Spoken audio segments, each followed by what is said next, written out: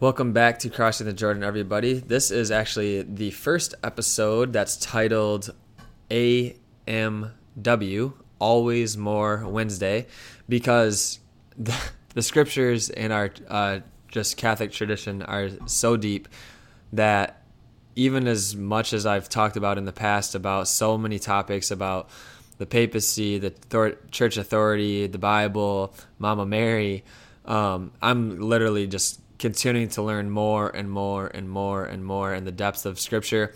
So what I want to do, on top of releasing my official podcast on new topics every Saturday, I also want to do every Wednesday these Always More Wednesday episodes to talk about just like new information that I found or new insights from the church fathers and new findings from theologians and everything.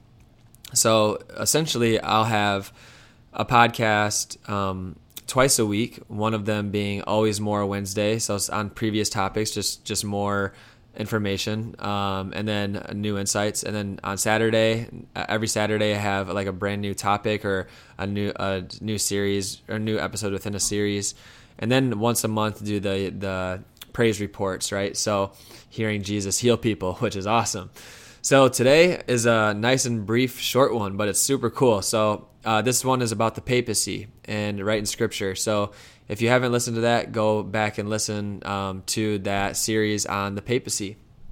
And so if you go to Matthew 16, starting in verse 13, and this is where it all goes down, where Jesus declares Simon Peter, and he calls him Rock, and he gives him the keys of the kingdom and gives him the power to bind and loose on faith and morals, and gives him the keys of the kingdom of heaven, and whatever he binds on earth shall be bound in heaven. So he has this divine backed authority, and the gates of hell shall never prevail against the church that is founded on Peter.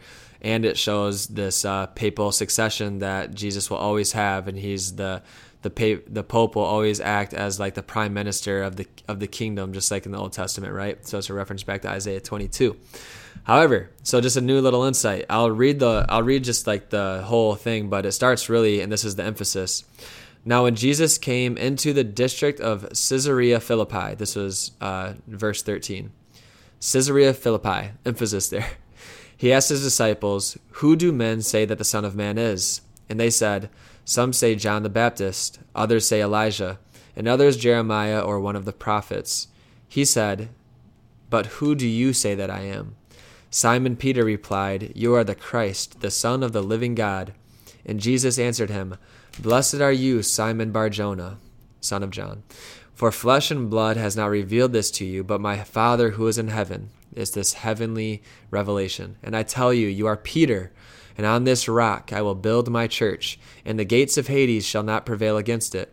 I will give you the keys of the kingdom of heaven, and whatever you bind on earth shall be bound in heaven, and whatever you loose on earth shall be loosed in heaven."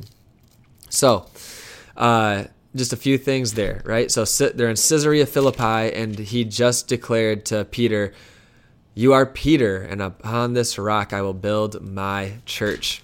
So the rock is actually a direct reference to what was the very setting that he took them to, right? So Jesus took them. Now, when Jesus came into the district of Caesarea Philippi, so in that district of Caesarea Philippi, guess exactly what was there? A bunch of rocks that were dedicated to pagan gods.